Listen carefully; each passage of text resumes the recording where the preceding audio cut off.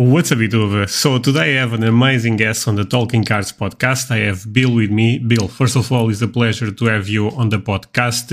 I feel like I should have done this episode back in the day, not right now, but I don't think it's too late. And this should be an amazing conversation about vintage. Bill is a top collector on that market.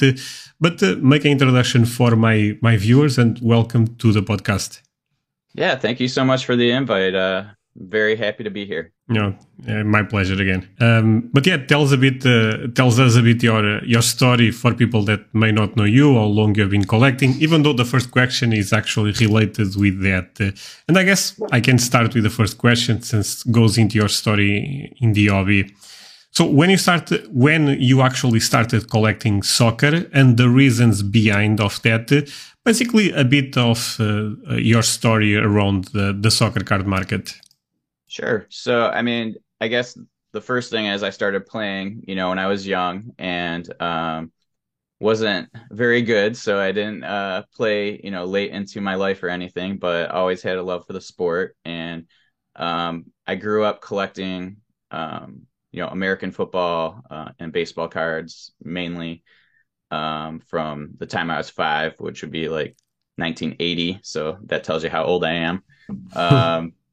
Not quite as old as Al, but regardless. Anyway, so yeah, I've always been collecting, and then once I got out of college and had my first job, a friend and I decided to also open up a baseball card shop.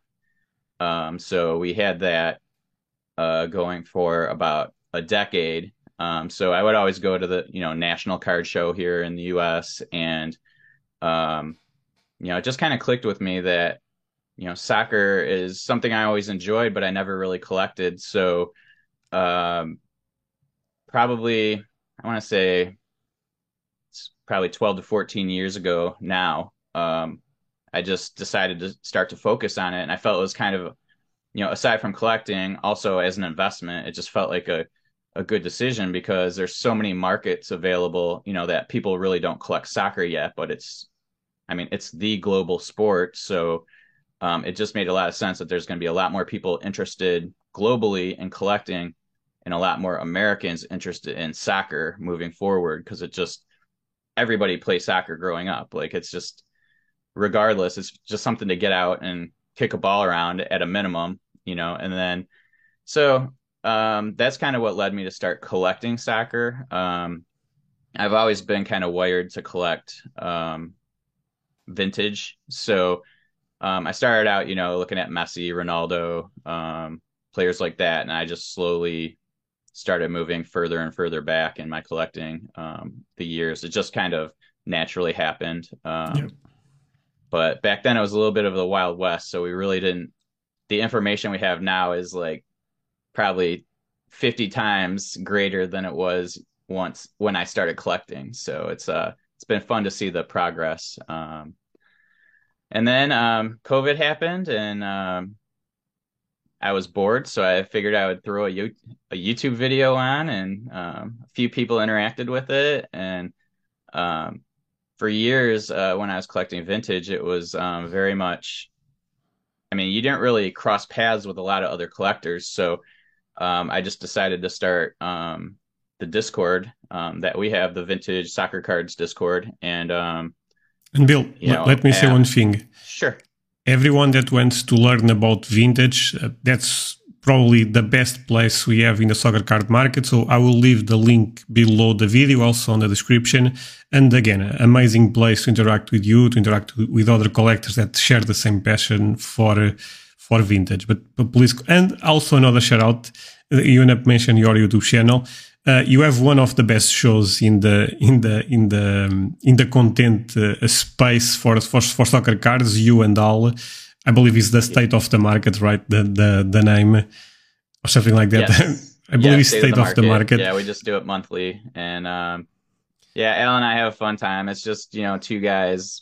Like for Al and I were two of the people that would cross paths back in the day, and we really never even had spoken. It was just a message here, a message there. So it's been really nice to do these shows and you know, I mean, both of our Discords have grown quite a bit, and it's really cool to see so many people, becoming a part of the community and just talking soccer cards. And it's just something I figured I was going to get 20 to 30 people, and, Yeah. No, now it's crazy.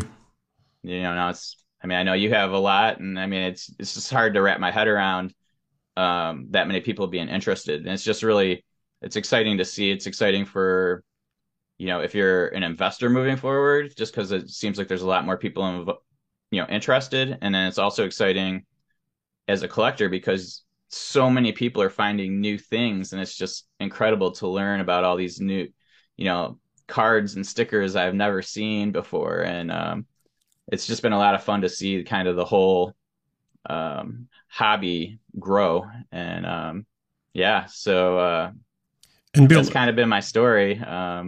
the like I was saying, and you also agree with this. I think the first place to start to one of the best places to start to learn about vintage is probably your Discord.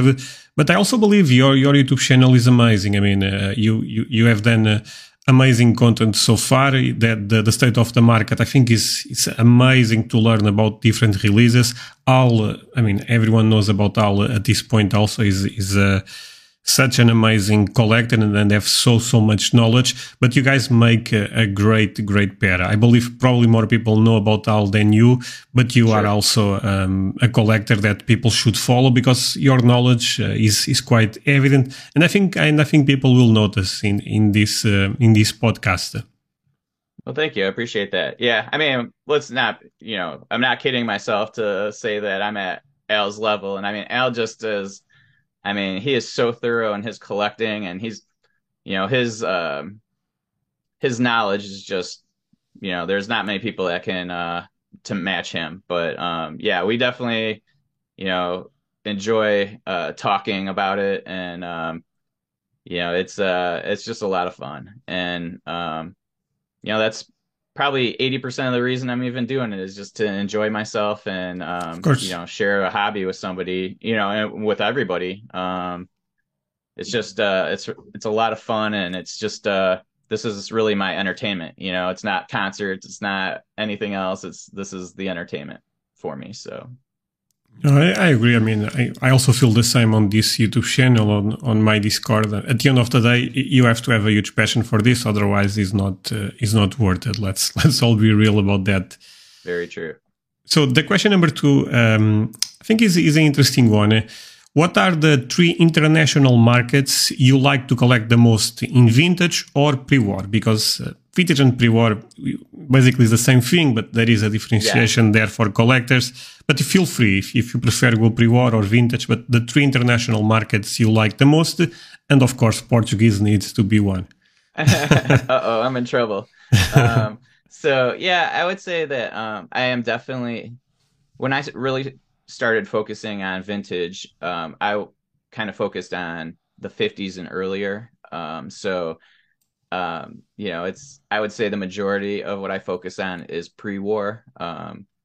So like I was really interested in the UK just because that's where the earliest cards and stickers, well, cards are. So I really wanted to start getting players that were kind of, if you look at, like, for example, I don't know, most other countries start in the 1920s, where you could get stuff from the 1800s in the UK. So that was really interesting to me, just to kind of get the some of the items of the, like, builders of the sport and everything like that. Yep. So most of the players I focus on from the UK are, I would say, 1910s and earlier, because that's really where soccer isn't represented too much in any of the other countries. So that was kind of where I focused to start. And then I kind of came across Spanish issues from the 20s. And I just find how the ornate nature of those it's just so beautiful. There's a lot of gold leaf and so many different, small regional issues. And I mean, I wish there was more, like, great players during that era, but I just find those issues to be so beautiful that I really enjoy collecting those. And then I would say the third, and this is really no particular order, but Argentina is probably my third, just because I'm really intrigued by South American soccer history, and that Argentina is kind of where all the best players kind of congregated to play in the leagues there, and it's it's a whole different culture. So I got a couple in Europe, and it's fun to see the issues from a whole different region. And there's so many great players, and it's just interesting to hear the stories of players that started out there, went over to Italy or Spain to play, and it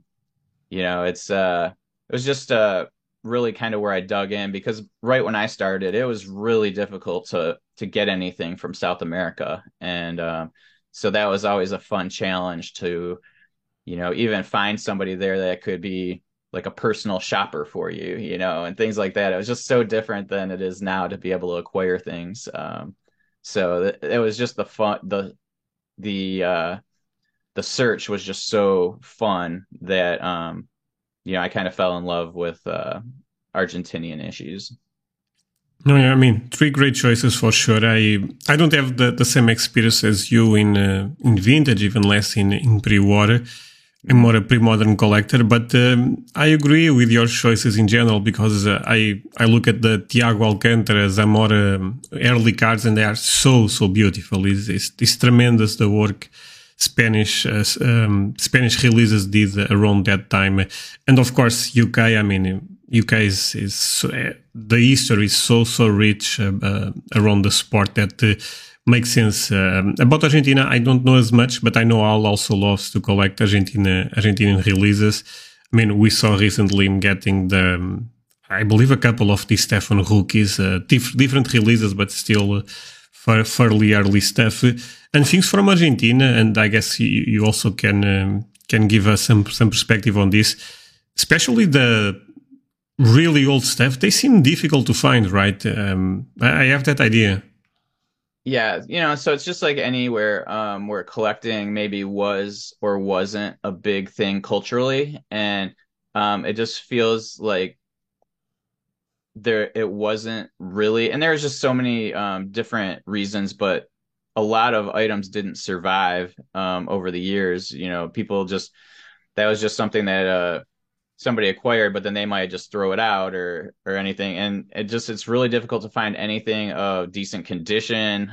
So just getting anything is a win. You'll see a lot of Al's items that, Al has the ability to get the best item of whatever he's collecting, for the most part. And a lot of his South American items are PSA 1s or 2s. They're not, 7s or 8s. And so just to even get one is a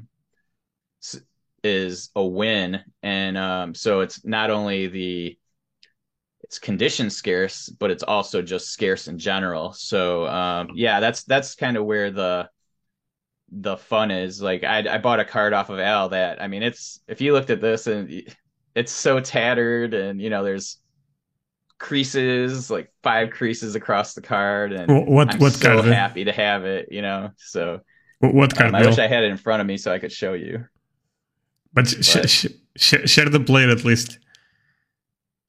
Oh, it's Carlos Pucel. Okay. So yeah, probably not many people know who it is, but he was a big time player in the 30s, and he kind of, La Máquina is a big team in Argentina, and he was kind of the person who started the acquiring those players for the team. And so he's just somebody who always intrigued me. And it's a 1936 Leyes, and it just looks like an old tobacco card, but it's just so tattered that but I love having it, and I'm happy to have it.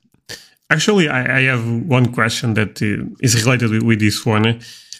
Do you explore even smaller countries when it comes to pre-war, vintage also, but even specific pre-war like Uruguay, Chile? Do you explore those countries, or you focus mainly on the big ones, Brazil, Argentina?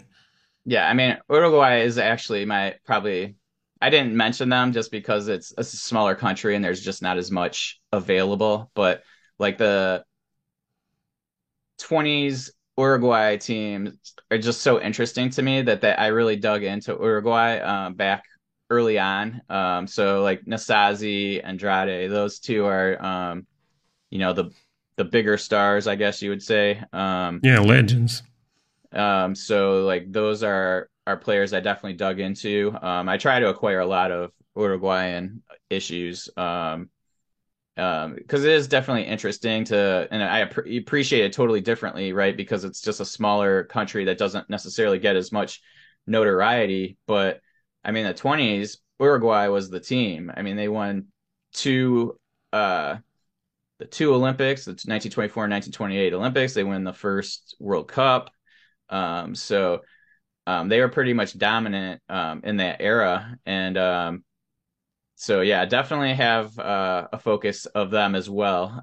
It's just that it's so much harder to get anything from there because their population is about 1/7 or 1/8 of the size of Argentina at the time. So I believe even right, I could be saying something really wrong, but I believe even right now is around 3 million people. So it's so a I'm probably really, even way off on the fraction. Yeah, I'm yeah, actually gonna pull that up while we're talking because yeah. But is a super small country. But even the other countries, like actually, for example, in South America, Colombia, Chile, do you also explore them, or is too difficult to find stuff? So I didn't really do a lot of digging into those countries because of just the players of interest weren't there for me Yeah, makes going back sense. that far. So I mean, once you move further up into like the 60s, 70s, it's more interesting to me. There's definitely players that I look for in those eras. But because I focus so much on pre-war, it just wasn't really the best players there would potentially have already been in Argentina. So No, makes sense. um, Yeah. yeah, so that's kind of where I didn't delve too much into that, but in Europe, I definitely looked, at more of the smaller countries.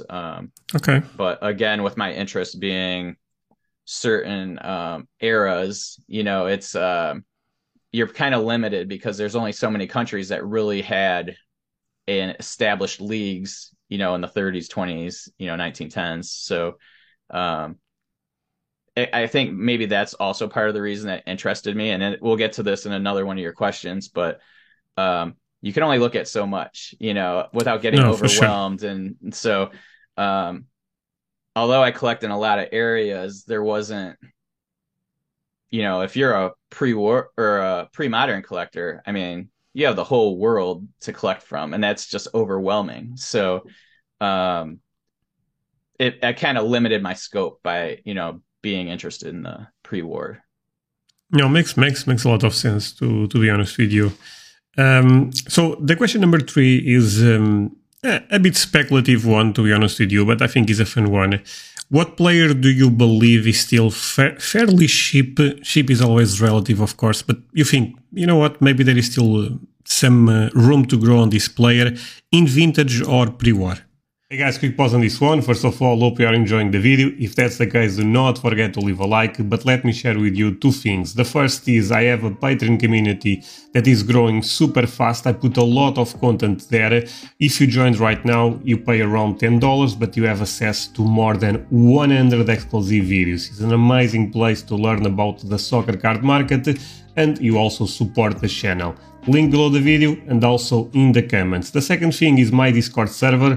We are more than 1,000 members. I'm gonna say it again, 1,000 members. And it's an amazing community, an amazing place to interact with me, to interact with other collectors, to learn and share about the soccer card market. Similar to Patreon, link will also be below the video. If $10 is a lot of money to you, don't feel pressure to join the Patreon. For me, it's not super relevant. Of course, I would love to see you there, but at least join the Discord. That's totally free and is an amazing place to learn about the soccer card market, like I said a couple of seconds ago. Now let's continue with this one, and I hope you have fun. Yeah, so it's Give me a interesting. name.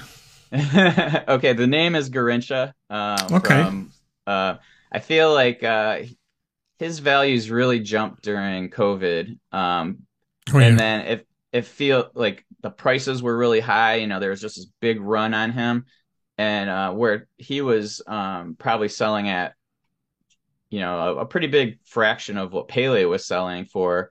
And then it's amazing, but it just like looking at the auction prices recently, for the level of player he was, um, it just feels like it's almost overcorrected in this pricing. So if you can find anything that's even, it's not one of the most produced items of the era of his.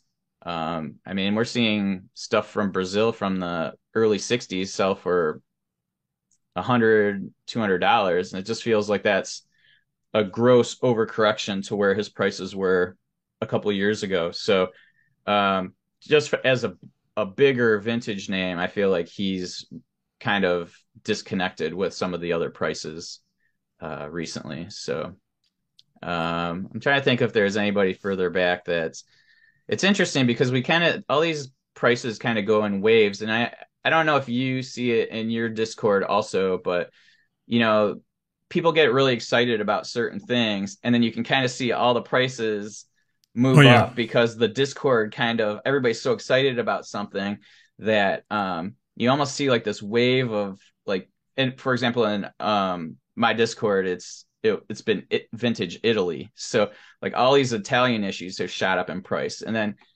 then people get excited about something else, so then you kind of see Italy kind of dip a little bit in value. So it's pretty amazing, like these communities, how much influence they may have in prices. So it's kind of right now that's Garincha, but if everybody starts running with Garincha, it's not going to be him anymore. It's going to be No, I somewhere agree. else. So it's really interesting to see how just the excitement of a collecting base can kind of move prices. No, I totally agree with you, and I understand basically what you mean about basically a momentum around certain players, certain sets. Exactly. In my Discord, is what I notice from time to time is momentum around specific modern, around certain modern sets. All of a sudden, everyone is talking about them, and normally that also leads to more supply appearing, probably a correction in prices. So is actually quite fun to see. And I think as humans, we like to collect what other people also collect, and if we Sure. see a lot of people collecting, let's say vintage pre-war Italy, of course you may not even be totally aware of what's going on, but you think, you know what, this is actually quite nice. I don't even think it's people trying to manipulate stuff. It's basically something that really happens. Yeah, 100%. I mean, it's just like Instagram. You get something and you post a card on Instagram, and you get a bunch of likes, and other people are like, "Oh, I really like that card. I'm gonna go look at that." And it's not 100%. It's not, it's manipulation. It's just an interest and excitement level of a particular sector of collecting. Yeah, and And especially our market. I mean, there is so many releases that me and you may not even be aware that if we see it for the first time, I think, oh man, this now I would love to have one copy. I mean, it happens to me a lot. Specific more in vintage. In modern is a bit more easy to track stuff since we know the main releases. But and pre-modern happens also a bit, but in vintage is where I think a lot of stuff appears that I was not aware. Sure, yeah, 100%. I mean, there's still things coming out from the 70s that I'm stunned, like Al and I experienced this where we thought like Johan Cruyff rookie was 75 or 74, and then we buy that, and then all of a sudden it's 71, and then now it's 67, 1967. So um in that regard, I mean, that was happening 7, 8 years ago. Yeah, I remember. I also believe was in one of your YouTube videos with him that you guys ended up talking about Zico. That you guys also felt for, or at least I believe I'll at least said that. But correct me if I'm wrong, Al. Oh That no, that's is, exactly, and that happened recently. So like, I yeah, mean, within the last couple of years, we thought Zico was 1978, yeah. maybe 4 years ago, and The that was ping pong cards, 71. right? Yeah, no, Yeah. that's crazy, honestly. Yeah, so that's just how soccer is. It's just like you can't when you have, let's say, back in the day, and I'm understating, but let's say I'm going to use United States just because in the United States there might have been 50 collectors of vintage and pre-war soccer, 10 years ago, and so you can only have so many. So people in other country, in the country of issue, are probably aware of those, but for us to have access to those issues is very difficult when you only have 50 people looking. But now we have, between our two Discords, probably over 2,000 people. And so we have two channels where we can get all this information, from very it's easily. crazy. It's crazy, honestly. So 2,000 people, and let's say only half of them are looking, right? Like we have 1,000 people really looking. It's just the information is so much easier to obtain. And yeah, it's cool to see, but at the same time, when you're dealing in vintage, that's a risk you take because you might spend a lot of money on a really well graded 1976 Zico, and all of a sudden you're like, oh no, that's not. Especially if you're looking for a rookie, which a lot of Americans are, then you could be in for a little bit of pain when you find out that that's not actually his rookie. Yeah. But that's just something that, like, we're a little more weathered and a little, we have thicker skin with that just because we've experienced it so much over the last, 12, 14 years. So, yeah, I mean, I talk a lot about timing the market versus timing the market, and you all, and other collectors, to be honest, are amazing examples of this. You guys have a lot of time in the market. And with that, there is a lot of experience. There is a lot of knowledge that you acquire over time. But still related with this, there is, for example, a couple of players in vintage that I feel like, and you probably agree with me, that there is a chance that their rookies is not the rookies we think about. For example, Yashin. I mean, if you look at his career, he was playing already for so many years. The rookies are what year? It's 50, 58, 59. The rookies we have right now, right? And also Hugo Sanchez. I believe Hugo Sanchez also has already... it's the World Cup cards, the 1978, yeah. Yeah, do you believe this is just, again, also a speculative question, but eventually the true step for them, or if there is a true step for them, will appear?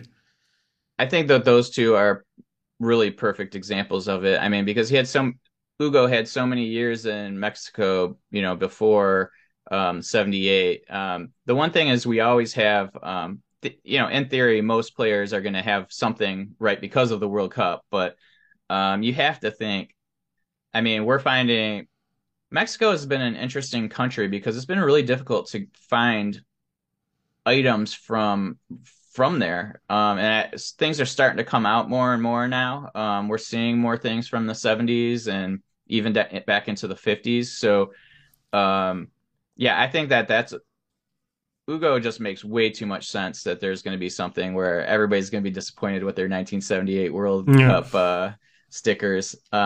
And then Yashin is definitely another one and we keep saying that. It's just that, like you said, 58 is so late in his career, or later in his career, that you would think that something was produced in Russia, or I guess it was the or the UK, or I mean the USSR, and so it's I mean, makes sense. That'll be really exciting when something's found about that. It's just really difficult to know if there really was much printed in the USSR back then, or the Soviet Union, because we just don't know much about the culture and if that was really even a thing. No, makes sense. I agree. I thought those two examples are nice ones, since they end up being already stars when we basically when the rookie for them appeared, even if he's not the true rookie. But yeah, I mean, that's one thing that sometimes scares me about vintage, specific for players that I feel I'm really not sure if this is the true rookie or not, even for a long time. And on this one, you probably also have great information. Probably even for Pelé, you guys, the old people collecting back in the day, thought that maybe 58 or even 59 was the rookie year for Pelé. Am I wrong about that, or the 57s are already well known? No, you're correct. I mean, 58s were definitely the what I think the general collecting population believed. And I think some people started to do a little bit more digging into, could there have been something when he just started, and so, I think that's always been something. It's almost like you're a archaeologist hoping to find some proof Yeah. of something earlier than is already known, and so I think you're right. I think that most people believe, and the issue back then was we didn't even necessarily know the correct years for particular issues. Like there's the Queagle Pele. I mean, we thought that was a 58, and it ends up being closer to 60. And it just takes some work on the collector's end to kind of go through all of the stickers you can find for a particular issue, and then say, okay, this player they're saying played for this team at this moment, and you kind of go through each of those players, and you can kind of whittle it down and figure out, kind of the range of years that sets from, and that's not necessarily 100% accurate either, because maybe this issue was made for multiple years, so it's particularly as you move further back in time, sometimes issues might last 3-4 years, and they just kind of build on it each season. So, yeah, I mean, it's kind of daunting if you're going to be a new collector going into vintage or pre-war, and knowing that there's those risks, and also just the lack of information, and something pops up and you lose a ton of money. So, and that kind of can lead into one of your other questions, but, it's just, you got to be careful when you start jumping into, those eras, kind Yeah. of educate yourself a little bit more, and don't just say, I'm going to spend all my money right now on these cards. You kind of need to get a feel for the market before you, uh, and ask yourself how confident you are that that's definitely an early issue for that particular player. Because if you see that a player started in 1946, and we believe that the 1954 is his rookie, I mean, you have 8 years there for something to be found, and you could end up losing a lot of money if you're spending big on that 1954. No, makes sense, and that's great advice. And the question number 4 is related basically with that. Is if, but let's say you are starting right now, not you are. Imagine you are starting right now, but you could tell yourself, the new collector, Yeah. An advice. I guess probably would be that, right? I'll be patient at the end of the day. Yeah, I think that is the most important thing, is you don't want to just jump in. I mean, we all do that, right? You see something you like, you go buy it, and then and you're like, well, you kind of reason with yourself, well, that's not that expensive for, like, if I compare it to another sport, or it's this old, and it's only going to cost me $50 or whatever. And Bill, sometimes the thing that is even more difficult is the sentiment on the market is so nice that think, oh, everyone is buying, everything is going up. So yeah, this kind of makes sense. But there is always the other side of the coin. Maybe in 1 year the market is quite different, and we are seeing that right now. Definitely. So you for example, like a good example is like the 1934 Stanley Matthews. I'm just going to use that as, he's considered one of the greats of the game from that era in England. And,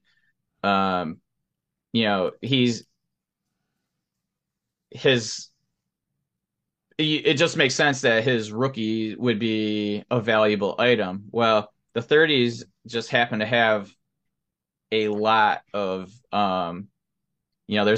they produced a lot because it was all tobacco and everybody smoked back then. And um so like that's the one I kind of think of to start out. And we just don't have the demand right now for soccer. I mean, maybe in 15 years it's a different story, but as of this Exactly. point, when everything else is going up, that's a little bit scarcer. That's kind of just been stagnant because it's if you go on eBay, you can see a dozen copies at any one time. And so that's something that you need to just be aware of if you're a new collector, is just because it's old and just because it's of a great player, it doesn't necessarily mean that it's going to jump and react to the market the same way that other cards are. The other thing is you just need to learn the market. And I think that the first thing I would do is kind of pay attention to all the different locations, different countries, different eras, all of that. Find what interests you and kind of keep a focus on that and become as educated as you can in that area. For example, Nils, Nick, he's very focused on France. And he's become a very knowledgeable collector of that. Now he kind of has an expertise in that, vintage French issues, in the mainly the 50s. And so like those are the kind of things that now he has this knowledge base that maybe other people don't have, and he can use that to his advantage in collecting. So just becoming an educated collector, and I would, maybe go where other people aren't looking, because that's going to be like the best way for you to find bargains. And otherwise, the main things like Pele's and things like that, everybody's aware of those. Everybody has a general base knowledge on those. So you don't really have an advantage. So if you're looking to kind of buy things at a discount, I would kind of look at the different era countries and kind of say, okay, well, where is the Netherlands something that, maybe a lot of people aren't focused on? Maybe we can,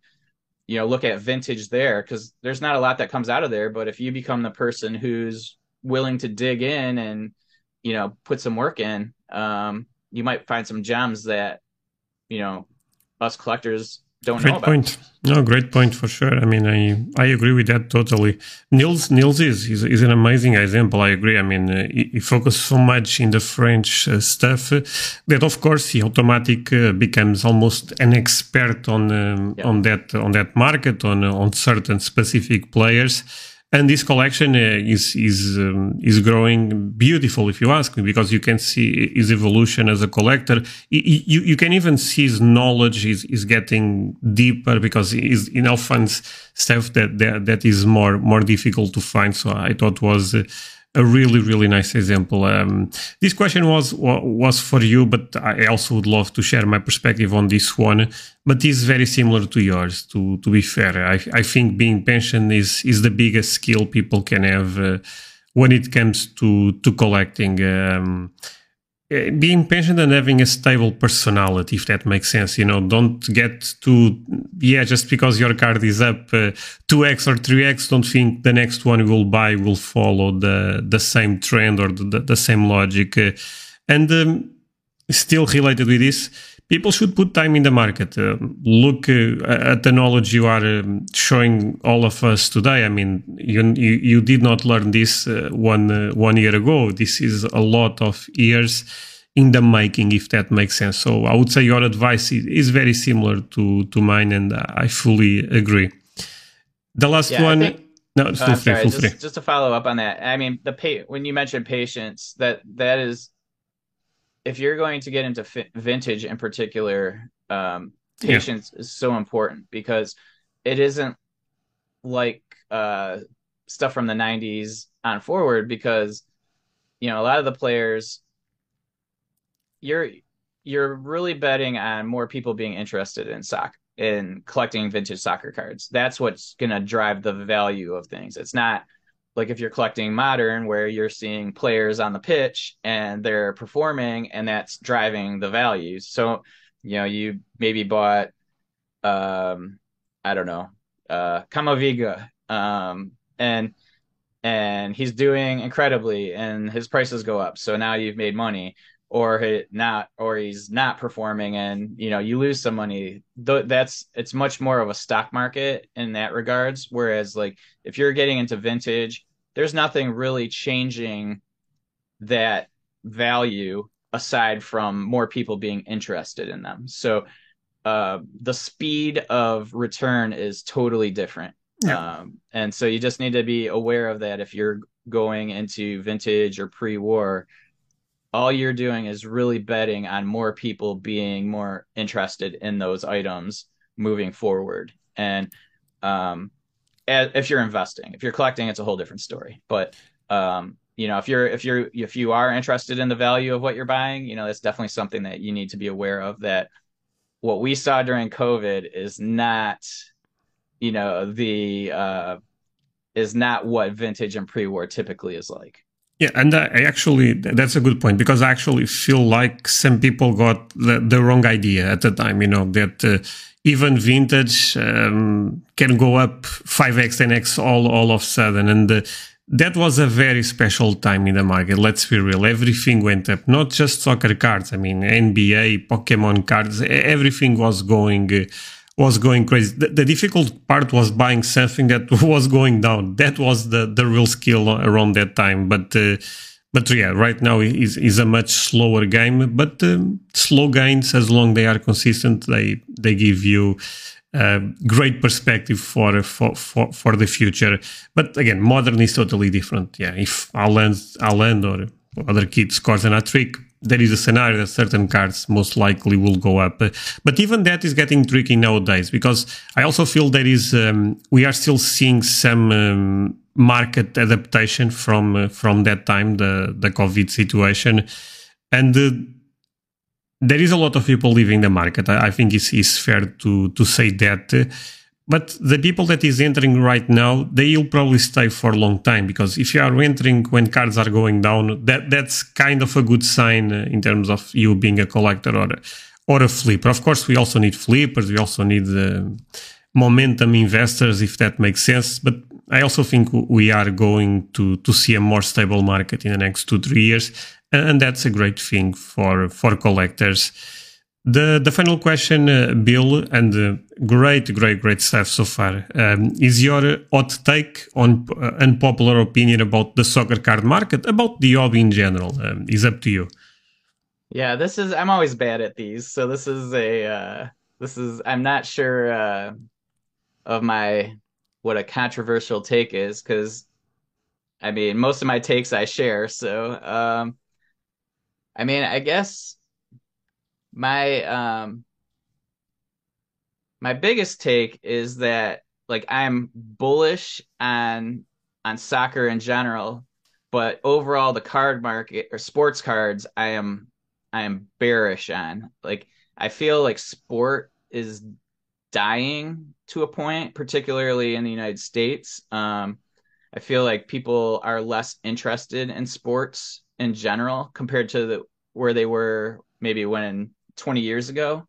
Okay. So I feel like there's this very interesting, shift right now. And I'm like baseball, for example, is kind of I consider it a dying sport. Like there's just so people are less interested in it, watching it. And young 20-year-olds that I speak to don't even watch sports, many of them. Way less than what it was. Like I would say 9 out of 10 20-year-old men cared about all the sports that I was around. And now it feels like it's 5 out of 10. And so I feel like there's a big concern moving forward just in sports collectibles in general. So what's going to happen in 30 years when, those they're 50 years old, and are they really going to be interested in buying our collectibles that we have right now? So it's kind of I feel like soccer is a little bit more buffered because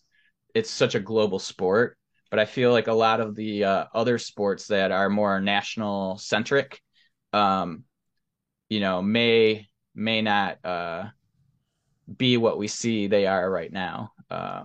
So I'm a little, with that being the case, I mean, is collecting of soccer cards even going to be a thing 30, 40, 50 years down the road? And that's something I kind of battle in my brain every time I buy something. But I still believe that the next 20 years, I'm pretty confident that soccer is fine. But I'm worried, is it going to, in 50 years, is soccer collecting going to be what we see or what we think it'll be? So, um, yeah, I don't know if I've shared that too much, but it's one of those things that's my brain is always kind of trying to calibrate.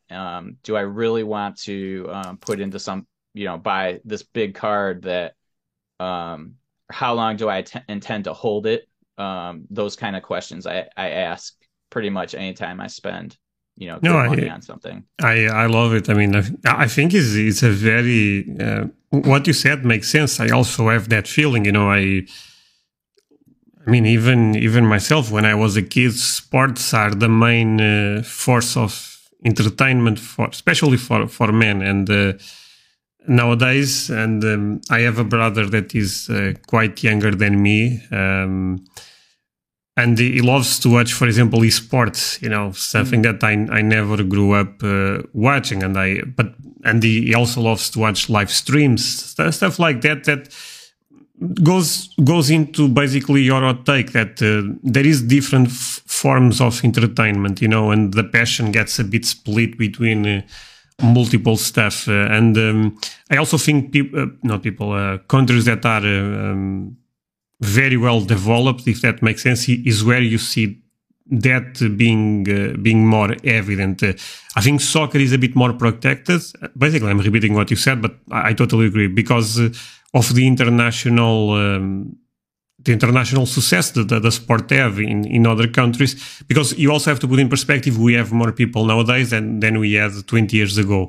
But we have but the reason we have so many people is actually from third world countries and stuff like that.